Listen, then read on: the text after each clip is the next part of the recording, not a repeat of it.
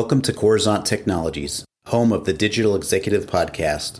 Welcome to the Digital Executive. Today's guest is Philipp Wolf.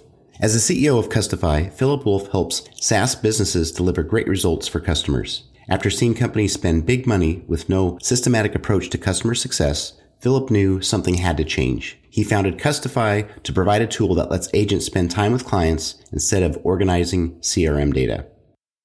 Well, good afternoon, Philipp. Welcome to the show. Thank you for having me. How is it going today?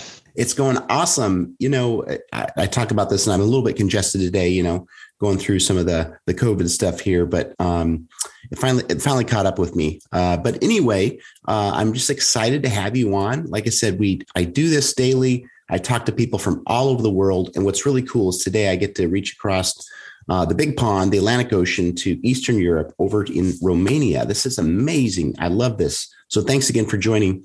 And Philipp, we're going to jump right into the questions here. You've got quite the career in technology, security. As a chief technology officer, you're an entrepreneur, and now you're the founder and CEO of Custify. Could you share with our audience the secret to your career growth and what inspires you? Sure, Brian. I'm a German living in Romania, so that's probably something that's I don't know so many living here. Regarding the career, I don't believe necessarily there's the secret because I don't believe in overnight success.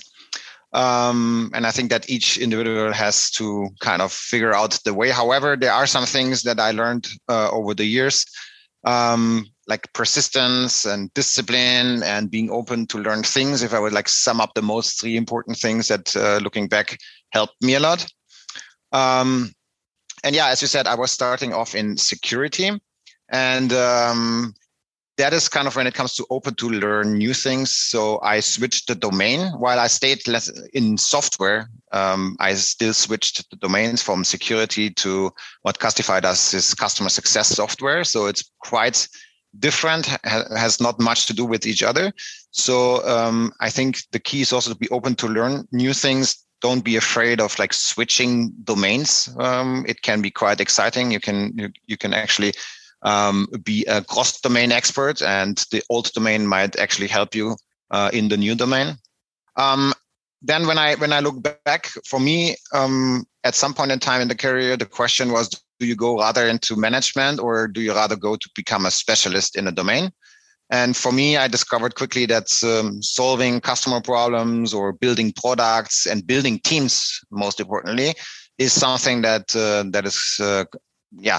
really gets me excited. So, as an entrepreneur, and I'm probably not the first person mentioning that, one other key for growth or key for success is being able to like build a team, like pick the right people for your team, and put them at the right seat in the bus.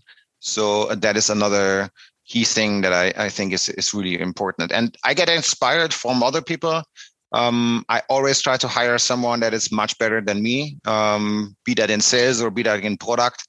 In my current company, I'm not touching any more code, despite my career in the first 15 years was actually quite technical, and I was coding, reverse engineering, but I'm not doing that anymore. And there are people that are much better in that than me.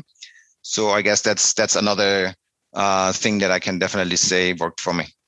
Awesome. Thank you for sharing. And I love how you talk about the diversification of, the career that you went in, and you learn different things and become more abreast to see kind of the bigger picture. Because at the end of the day, you've got to understand it all if you're going to provide that good customer experience. So, Philipp, let's talk about the pandemic a little bit. Maybe things will start to lift here. What was the single biggest business decision you had to make during the first year of the pandemic, the lockdown? And how different is your business strategy today? Yeah, I mean, we as serving SaaS companies, so we serve other software as a service companies. That's our customer base. We were actually not that much affected from the pandemic because most of our customers did quite well. Yes, they were of course, in the first 3 months where nobody knew exactly what's going to happen. We couldn't close a lot of new customers because more or less everything was frozen. Every budget was frozen. Nobody did investments anymore. However, for the existing customers, most of them were not heavily affected, luckily. Some actually got affected in a dramatic way, in a positive way, dramatically, such as delivery apps for restaurants, for example. One of our customers, they went through the roof in that time. We had, however, also a subset of customers that were not so lucky, and they got affected quite dramatically. For example, a software solution for sport events, which basically vanished entirely in the first year of the pandemic. And what we decided is that we're going to help them to keep afloat, and we cut the price for their subscription. And we are there in partners in good times and in bad times. And I think that was a decision that we took, and it was quite easy to take it. I mean, why wouldn't we have a human touch to this? And yeah, I mean, clearly, if someone has a software for sport events, I mean, you don't need to be an expert to know that the business is probably going to be close to zero for these guys. However, you also knew, or we knew, that, I mean, sports are coming back. It's not going to be gone forever. So we decided to help these customers to stay afloat, and we cut the price for their subscription. And yes, they came back. You know, that's what I really love about talking to people here, Philipp, on this podcast, to hear their story and what they did to not only pivot themselves as a company, but how they truly stood up as a partner with all their other customers or vendors. And I think that's awesome how you did that. Again, we all pulled together to make it happen. And this is just a prime example. Thank you. So, Philipp, you're obviously leveraging some new and emerging technologies within your tech stack. Is there anything you might be able to share with us today? So Custify is built on a, let's say, rather traditional stack. So we are building on the so-called mean stack. That means mostly JavaScript for backend and frontend. Advantages of that is that you can find full stack developers that can handle both then on the same language, frontend and backend. Sure, slightly different technologies, but still on JavaScript. Other than that, with the MongoDB as a core database, we found a solution for us to process, store, and scale these customer events that we are getting quite easily and quite comfortably. So we don't need to worry a lot about scaling. Once you have defined your core system, it's actually quite easy to scale that, and it's quite easy to add other nodes to the entire infrastructure. And that means let's call it auto scaling. We are able to really scale automatically, and we can add new customers even in the enterprise segment that would come with thousands or even 100,000s of customers to us quite easily without a lot of let's say, effort from the technical team that would need to deploy something special for them. It's actually more or less auto scaling. So that's the stack that we build on. Not necessarily spectacular, but I think it's worth sharing that this if you're in a situation where you need to build an app that scales down the road, it makes also sense to invest early on and looking at several technologies, picking the one that you feel is right for this challenge, and don't be scared from initial efforts that might be higher in order to get things running, because it will pay back later. When you are in a scaling phase of a company, which we are in right now, like a extreme growth of the company, the last thing you want to have is a complete rewrite of your technical and your infrastructure. That would hold you back extremely.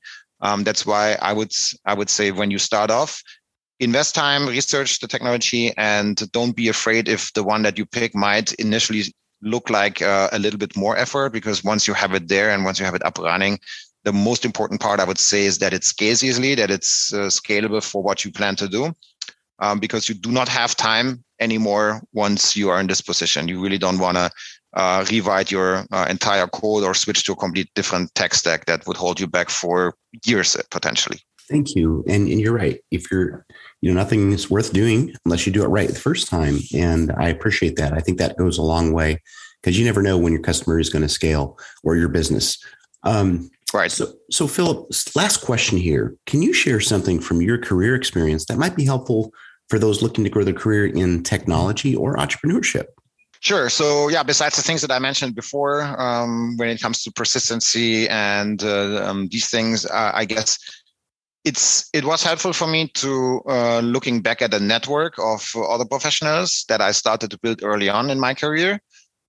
because it offers you a great different perspective. And if you can be in touch with other founders or other entrepreneurs, or even other CTOs or other tech people that eventually have faced this challenge, and you have a network that you built early on that you can rely on for those things, that really helps. And the earlier you start with most of the things in life, the easier it is to build up this network of other professionals.